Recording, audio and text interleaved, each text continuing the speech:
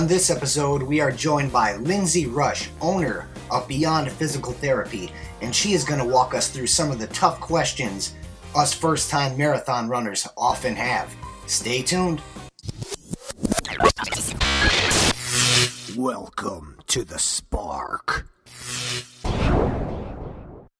Welcome to the Spark, everybody. Today we are joined with our guest, Lindsay Rush, owner of Beyond Physical Therapy.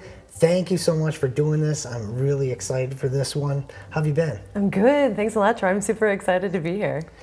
So Beyond Physical Therapy there, now can you tell us what is it? How did you get started? Sure. So no one really knows what physical therapy is. So I almost wish I could get rid of that physical therapy part of the title because there's just so many different aspects of physical therapy and I'm just one little niche of it. So my background is in orthopedics and especially in manual therapy. So what that means is that I like to touch people and specifically people with joint pain, with muscle pain, and people who are mobile, active, someone who can either, walk in to see me or someone that doesn't need, let's say help getting out of bed. They're pretty relatively healthy. And so what I do is I will either I'll usually go to them, actually. It's a mobile practice. So I keep a massage table in the back of my car. Kind of nice. Yeah. So I'm like the Grubhub or Uber Eats of physical therapy. It's cutting edge, man. Yeah. So, because people are busy, who has time to, drive across town in traffic, find someone to watch the kids, leave work during lunch. We just don't have time. So let me come to you and get your recovery going even faster. That's perfect. That's awesome. So how would somebody get a hold of you? Yeah, so I do have a website. It's beyondtx.com. Unfortunately, in the giant internet that we have, someone took Beyond PT, so I have to be Beyond TX, which is the short for the big bucks for it, I'm sure. Yeah, exactly. Hey, what's this cost? Right, so it's beyondtx.com. I'm also on Facebook at Beyond TX and on Instagram at Hello Beyond TX.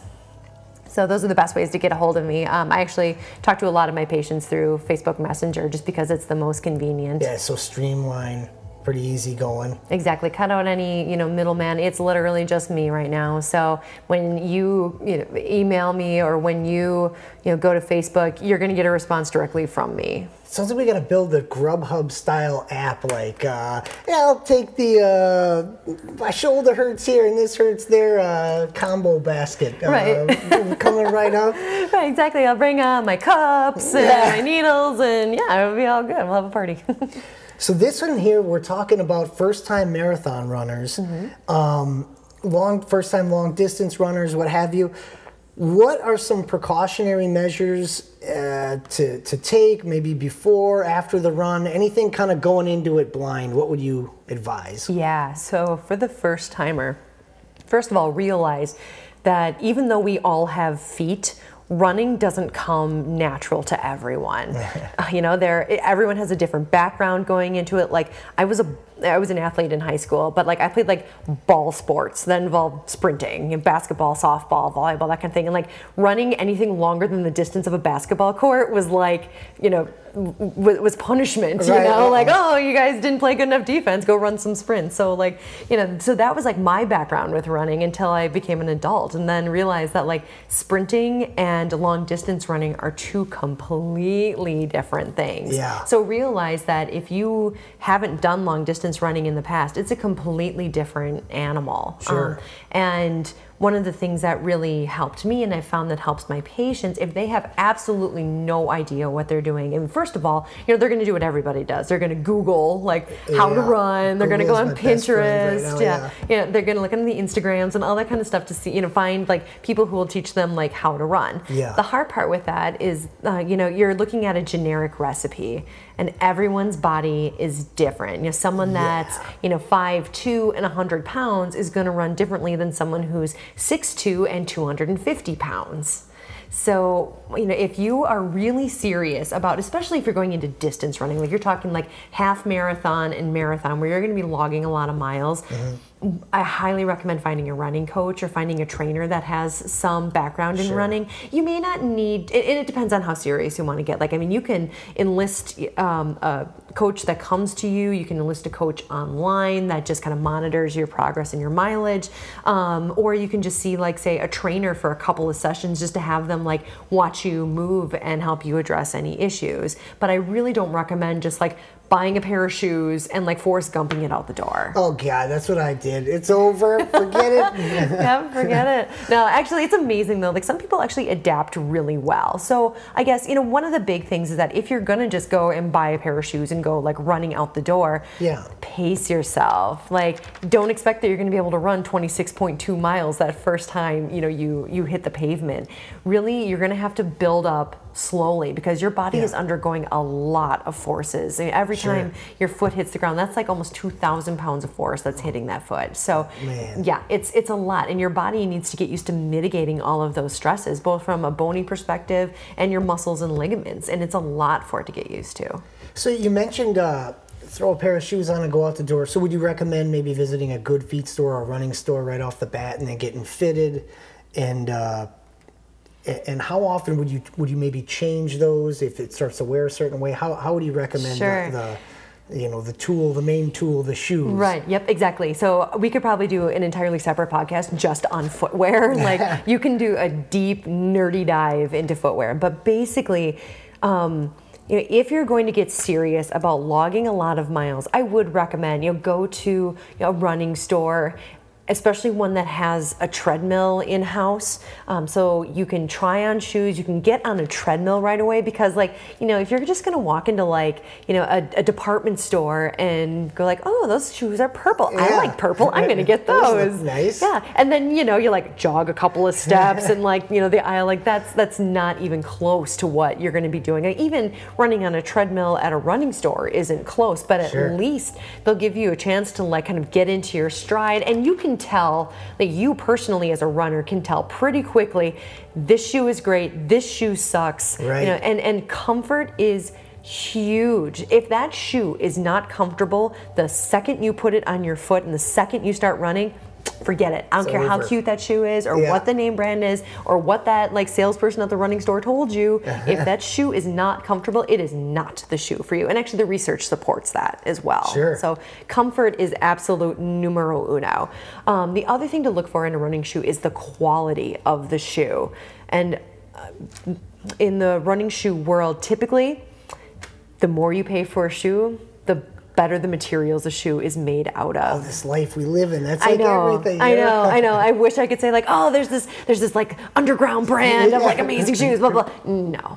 Doesn't exist. No. You need a shoe that's made of quality materials, that's stout enough to hold up to the forces that you're going to be putting on. So, any brands you recommend offhand? It's really individually based. But the big ones, your Brooks, New Balance, Asics, Saucony. I don't even know if I'm saying that correctly. Hoka's are good. But when I say that, though, this is a huge range of types of shoes. So, see what's within your budget, your price point. You don't need to drop, like, $300 on a pair of shoes, but expect on a good pair, you're going to be spending at least $100. I've been out and doing some runs, just did a half marathon, and I noticed some people with the glove shoe, or you stick your toes in it. What's the deal with that? So that's a minimalist shoe, and that's as minimalist as you can go. There's a whole other school of thought out there about how we as a society wearing shoes have gotten away from how our feet should actually move, like, on the earth. And back in the day when we were hunting mammoths and saber-toothed tigers, that we were doing this all barefoot, and our feet were much better equipped to support us for those tasks. And so now there's this, like, and this has been around for a while. I mean, this has really been around for the 70s, but it gained a lot of traction probably like 10 years ago, this whole, like, barefoot minimalist running kind of thing.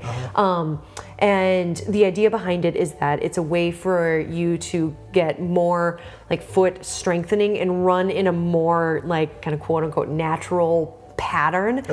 However, there's a flip side to this too. Always the however. Always, yeah. It's never that simple. Like, oh yeah, just run barefoot or put these slide these 5-finger Vibrams on. No problem. You're good. Yeah, no, because you wear shoes every other time you're on your feet. And so now you're going to try to absorb 2,000 pounds of force with zero padding under your foot. Like, it's a massive transition. Yeah, it sounds pretty, that's a lot. When you keep saying 2,000 pounds, that's like, oh my God, that's what I'd be thinking about every step. Right. 2,000, 4,000. Right. 6,000. But like, our bodies are amazing, right? We're so phenomenally adaptable, and we're meant to be able to take on those types of forces, especially like self-induced body weight forces. Right. But with those types of shoes, you have to condition yourself to be able to use those shoes. I have nothing against them. I think the theory behind them is fantastic. Sure. And actually, when it comes to types of shoes, what the research really supports is that there is no one type of shoe that is best. And there's even, given your foot type, some people have really like flat pancake feet, some people have like super high arches, that kind of thing.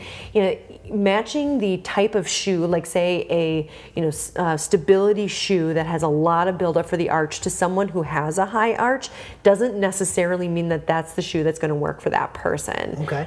So number one was comfort to the runner, and the other piece is that you have you're mixing it up between different types of shoes. Okay. So if you're going to try to do the minimalist running, it's fine if you want to do that for some of your runs, but I wouldn't recommend doing that for all of your runs, all of the time. Like, have, ideally in any person, no matter what your footwear situation, you should have 2 pairs of shoes. Okay. So there's a couple of reasons behind that. One is that if you are running consecutive days, your shoes are made of some form of foam on the inside. That foam, for the most part, takes 24 hours to totally refill itself, rehydrate. Whoa. Just blew my mind with that. Yeah. So if you're running a second day on the same pair of shoes, those shoes have not recovered yet. So you've actually lost support to the next day. Okay. Yeah. It's now you say it makes sense. I have 2 of the same exact pair, not broken in at the same time, but I'm trying to kind of get them there. Yeah. And I noticed a pretty big difference, but I haven't ran for a few days, and I put the old one back on, and it felt just like the newer one. So it was kind of like, maybe we got a little spring back in it. Yep, that's exactly it. Yep. So that 24 hours, so that's a big deal. And you need to replace your shoes every 300 to 500 miles. Okay. So that, and it depends, like you'll see on your shoe as it starts getting worn. Like if you look at the bottom of the shoe, it'll start to show like some wrinkles in the foam. You'll be able to like fold it in half like a taco really easily, or you'll be able to like wring it out like a washcloth. Like that's a sign you've worn those shoes too long. Gotcha. So, so if you can fold your shoe in half, if you can wring it out, those are 2 major like red flags that you need a new shoe. Go back to the shoe store. Yeah, go back to the shoe store. Or you probably should have gone back like a month ago so that you could break the new shoe in and do that. But I mean, going all the way back to like the minimalist shoe runners, if you're going to do that, the bottom line is you have to ease yourself in. Like start with very short runs doing that. You have to have some major calf strength and flexibility, and the bottoms of your feet really have to be primed for that. So if that's a priority, really go slow, like super slow, like not like running pace slow, but ease into it slowly. Or if you're going from like, let's say like a huge shoe, like a Hoka, like those like big rocker bottom kind of things, and you want to go to a minimalist shoe, you need to this is like a 2-year plan for you as stepping step it down from like a Hoka to something with a little bit less of like a cushion on the bottom, and then a little bit less, like work your way down. Otherwise, you're looking at some massive Achilles issues or knee issues or anything really if you're making that drastic of a change. Right. You mentioned during that you were talking about kind of get fitted on the treadmill. I want to know, us here in Wisconsin, this weather is insane. Okay. So when I first started doing this training, it was a lot of treadmill, and then I moved on to the gym that had a track, and now weather's gotten 30s, super warm, Right, bring out the swimsuits. On the outdoor running. What's your opinion, treadmill versus track versus outdoor? Yep. Pros and cons. Okay, so, obviously, like you said, if you live in a climate where we have winter and we have ice and we have snow, treadmill obviously is going to be safer. Yeah. Right? So if you want to reproduce more similarly the effects of what it's like running outside, run with your treadmill on a 1% grade. Okay. Like that is your new zero. Never you can run with it flat, or if you go somewhere fancy where they have a decline treadmill, by all means, do that. But those are pretty hard to find. Yeah. Pretend that a 1% grade is now your zero. Okay. So go from there. And then, if you want to do hills and stuff like that on the treadmill, I highly recommend bringing some of that stuff in. It just depends on your programming. There's that. And then with a treadmill too, it's a great time for you to be able to zero in on your running form, because you have complete control of your environment at that time. Right. So if you're trying to change something about your stride, like if you're trying to take shorter steps, for example, you can turn on a metronome, or there's this really cool app. I recommend this to everybody. It's called Run Cadence. It was actually created by a physical therapist. Oh. And it will, if you carry your phone with you, and I think it has like a Apple Watch Sure. syncability or whatever, it will monitor your current, every time your foot hits the ground, it'll figure out that beat, so the number of steps per minute. Yeah. It'll figure out your cadence, and then if you want to change that, or if someone has told you that you need to change that, then it'll help you adjust that. It'll create different programs, and it'll create a beat how cool. for you. Yeah, so it's super intuitive. Yeah. But when you're on a treadmill, that's a great time to do that, because the treadmill belt is always going to move at the speed that you tell it to. Right. So then you can make some of those fine-tuning tweaks without having to worry about a crack in the sidewalk, or suddenly a hill that's going to show up. So, Right. And then if you're going to run on a track. Some things to be aware of on there. Most tracks are either they're flat, or they have a little bit of an embankment to one side. Most gyms are pretty good about this, where they'll say every other day you change directions, because obviously you don't want to always be making left turns like NASCAR style. I noticed that. Yeah, if you'd miss 2 days running and get back on it, it's the same way.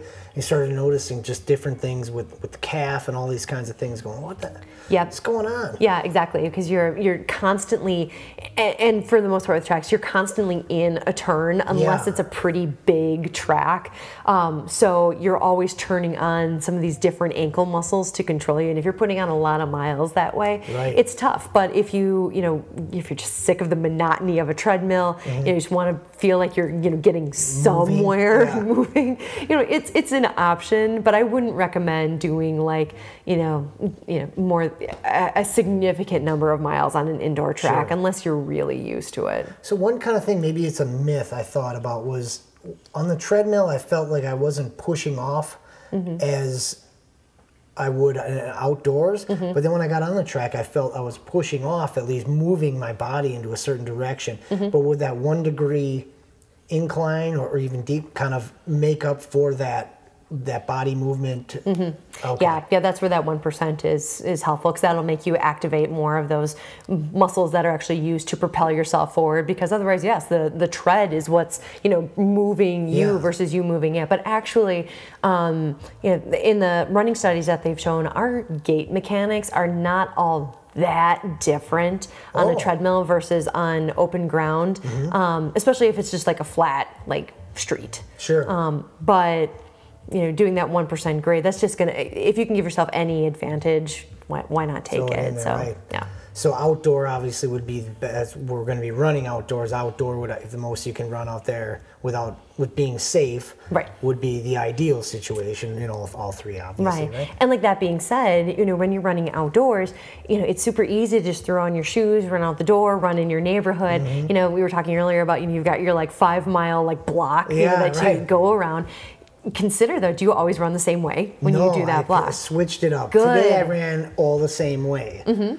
That wind was brutal, man. I had to play to my advantage here. Yeah, thank you, April.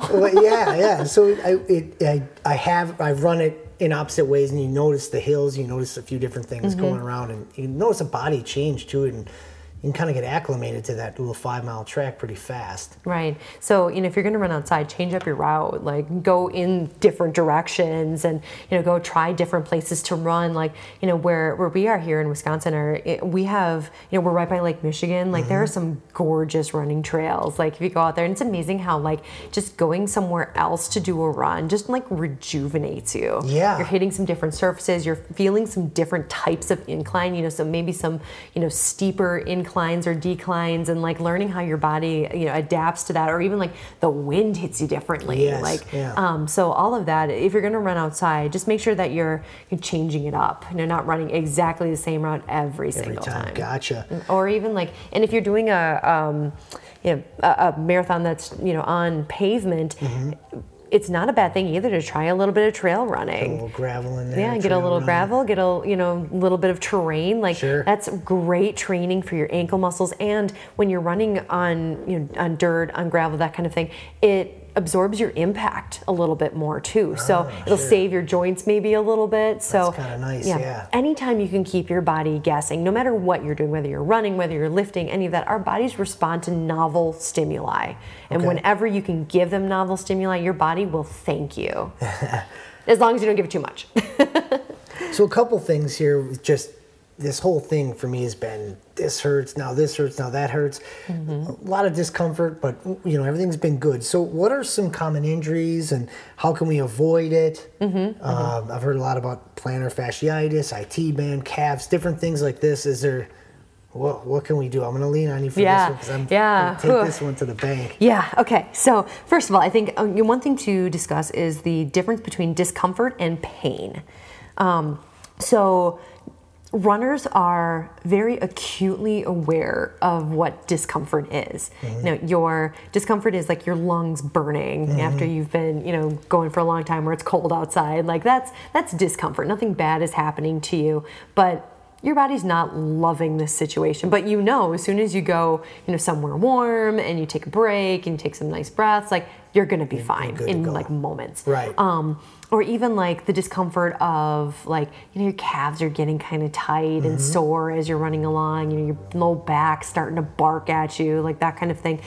If you're running and it's there, but it's not getting awful, then then not compromising position, things like that. Right, like it's not making you change the way that you're running. Right. If your back hurts so much that you are limping, then it's only going to get worse from there, because then other things are just going to start to get worse. That's your baseline right there then. Okay. Exactly. So that's always a good, like, when in doubt, if it's making me change my stride, then it's time to either, you got to slow down or make a couple of changes or address it. And like this too, like when you're running, if you need to, take a second and just stretch. It's not the worst thing in the world to just stop for a second and like just kind of recompose yourself, grab a drink of water. Like, when you're doing a marathon, there's going to be water stops anywhere where you're going to be changing your stride. So, allow yourself to do that once in a while. Sometimes just a quick, even like 30-second reset can make a huge difference, rather than being like, nope, I'm not stopping. I'm going to slog through this,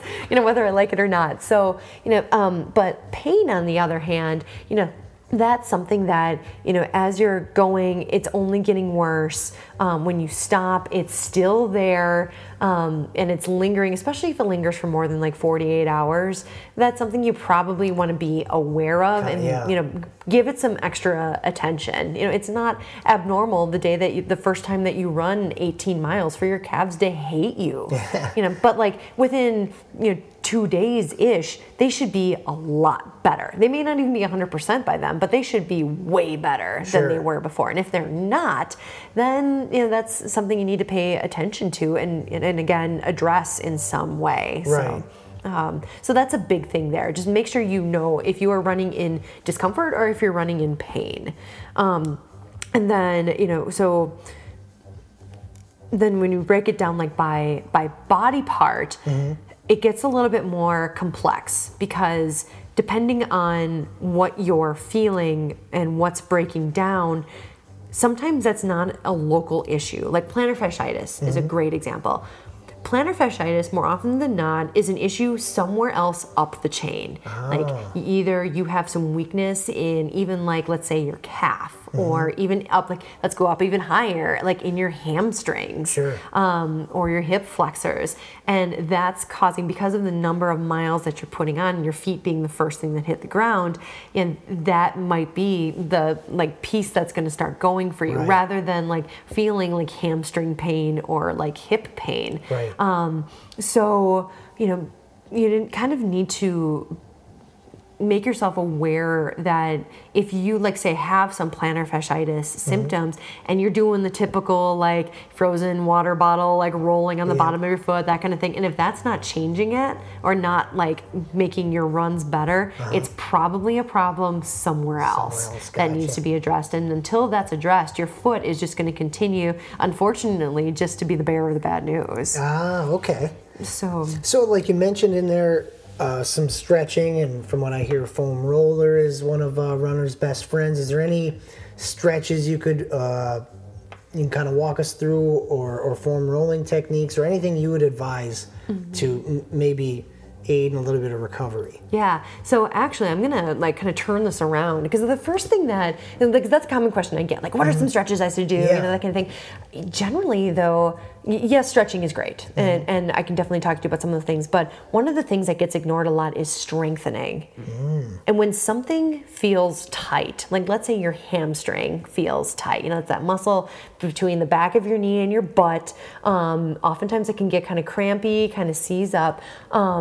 A lot of times, you know, I'll get these runners who will come in with this hamstring like tightness, and I'll lay them on the table and lift up their leg to check their hamstring flexibility, and they can like kiss their knee, you know, like your hamstring isn't tight, you know, but I mean, yes, it feels tight to you, but what probably is going on is that either your hamstring is weak, or something else, you know, in that area is weak, and your hamstring is taking the brunt of it, and it's making it feel tight. When a muscle is not strong enough to undergo the loads that we are putting on them, they will tighten up, because your body's trying to recruit as much of that muscle as absolutely possible, and then that muscle starts to get spazzy and crampy, and it feels tight, even though it's and then you can stretch it all day, and it's just not going to feel any better, because you need to make it stronger, or you need to make something around it stronger, so that that muscle isn't getting over recruited beyond its capacity. Yeah, that's really interesting that you say that there. So would you mix in maybe body weight training or weight training along with your marathon plan?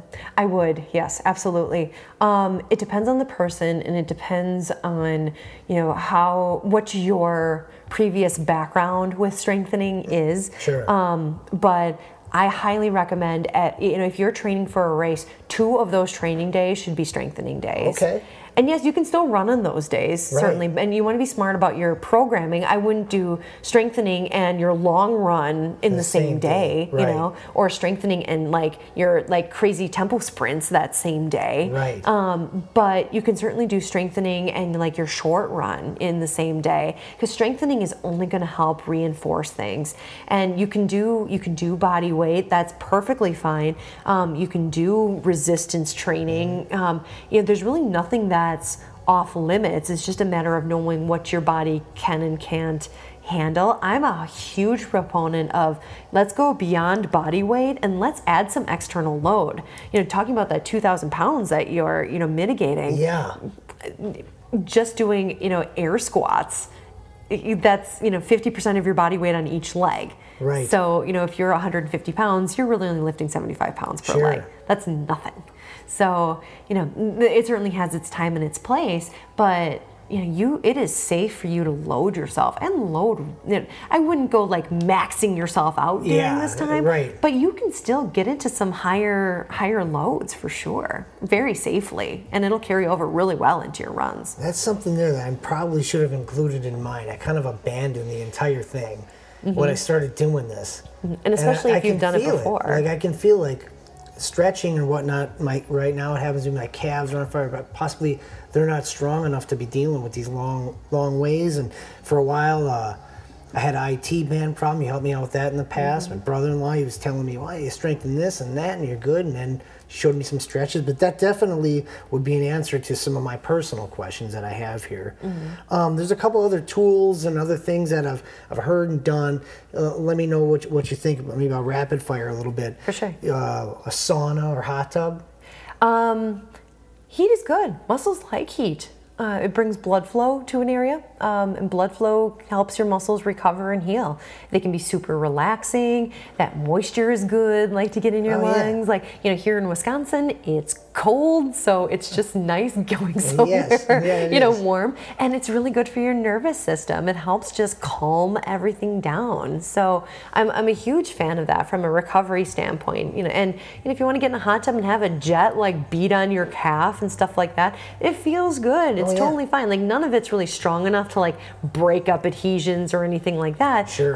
But it feels good. It's input into an area that's tight and sore, and you're promoting all that blood flow. So whether it's hot tub or sauna, go for it. It's good to get a good sweat on, just just from a like body like replenishing standpoint. It's going to make, and hopefully as you're running, that you're hydrating really well. Yeah. So that's another way to encourage you to make sure that you are you're getting rid of all these body fluids. You got to make sure you're putting them back in again. So I'm definitely a big fan for So those. on the flip side, how about ice? Ice, yeah. So the popular thought was that ice helps reduce inflammation. It's not true. Okay. Yeah. So what actually happens is that when you put ice on, it has an effect on your nervous system. It basically just numbs things, and it calms down that nerve signaling into the area where you have some inflammation. Let's say you go for a run and you notice oh crap, like my ankle is swollen. Right. So you're immediately you're going to put some ice on it. I hope you would put some ice on it. And you want, when you have a swelling situation, ice is definitely a good thing because it's going to bring down that pain response that you're having. But most of the time when people ice, they also have a compression component to it. Okay. So if you got that bag of ice, and then you take an ace wrap and you wrap that thing around your ankle, and then you're elevating it, it's that compression and elevation that's helping get the inflammation out, not so much the ice. The ice is just calming down your nervous system to tell your brain that, hey, things aren't great here right now, but we can cover this up for the moment, and the rest of the body is doing its thing to get this inflammation out. And the other thing with ice is that it's temporary. You're only frozen for so long, and then you have to step back down on that foot. Right. And so your brain will get that signal that, if the ice and the compression and the elevation did its job, if you step back down on that foot and you get that sharp pain right back, then that's your brain telling you something's probably not quite right here. So ice is, it's good for calming down an area that's painful. And ideally, if you do it fairly quickly after you do a run, ideally within a few hours, and then probably doing it more than once. Take a few hours off, get yourself to defrost, and then go back on it again. Yeah. So two more things here that I've kind of seen out and about during runs and 5Ks or whatever. A lot of people have compression pants and or kinesio tape. What are your thoughts there? Yeah. So there's all kinds of compression garments out there. There's compression socks, athletic compression socks. There's compression sleeves, see them on people's arms and on their legs, and even compression tights and full on compression garments. So what the compression does is it gives us a different tactile input. And it may have an effect on our lymphatic system. So our lymphatic system is our body's plumbing fluid mitigation system. When you get swelling in an area, that's your lymphatic system sending fluids down into that area to try to heal that area. And some people have pretty active lymphatic systems. Okay. And so by having compression garments on, it can help keep that lymph response under control to some extent. Okay. They're not, and the other thing is too, having that let's say you're wearing a calf compression sleeve, it's like giving your calf a hug. It I likes like that. to give my calf hugs all the time. Exactly. Right. I rock those like all the time. Right. So it feels good, and it makes your brain just a little more aware that your calves might need just a little bit of special attention. Okay. Or another thing I'll liken it to is like, you know, those like when a dog is like freaking out in a thunderstorm and you give him like those like thunder shirts. Thunder jacket. That's kind of one of those things that the compression does. It's like that thunder jacket for your calves. So there's that tactile input, that calming input to your nervous system, and there's that compression that can help with swelling. It's very individually based, so there's not a ton of research out on it in the athletic population. Sure. There's a lot of research out on it in the like elderly and in people with like known lymphatic like issues, and it's super effective there. But in the athletic population, there's just not a ton that we know for sure just yet. But it's growing in popularity, so there's a lot more coming. Sure. So is there anything else, last advice you can offer to us as we try and tackle this 26.2 mile journey? Yeah, so be kind to yourself, I think, is one of the biggest pieces of advice I give people. It's amazing to have a goal and to have something to work toward, and by all means, like, push yourself, but enjoy the journey. Figure out, before you even sign up for your race, really like dig down and find out like, why am I doing this? Because there's times when you're going to be slogging it like out in the rain, and it's mile 8 of 17, and you need to be able to have some sort of like internal motivation of why you're putting yourself through this, because then also I think you're also going to respect and love your body just a little bit more too. Like, if you are in like a pain situation, if you realize that I'm running this marathon because it's on my bucket list, and I think like lifetime fitness is super important. I want to be able to be fit for forever, to be able to pass this idea on to my kids, or whatever it might be. Play in the yard with your kids and do something that like makes you smile. It's gonna break up the monotony. It's gonna give your body just a little bit of extra love and a little bit of extra rest, reconnect you with that why you're doing all of this. And just reinvigorate you and enjoy that ride. Awesome. Well, Lindsay, it's been an absolute pleasure. Thank you so much for doing this. Lindsay Rush, Beyond Physical Therapy, BeyondTX.com, and Facebook. Yeah, Facebook at BeyondTX, and Instagram, Hello BeyondTX. Well, awesome. Thanks again. Absolutely appreciate it. And we'll talk to you soon. It's been awesome. Thanks. Awesome. Thanks a lot, Troy. And I want to thank you guys for tuning in. I want to give a huge thank you to Milwaukee Shirt Guys. If you need shirts, they've got your back. MilwaukeeShirtGuys.com. Again, huge thank you, Lindsay Rush and Beyond Physical Therapy. And until next time, win the day. See ya.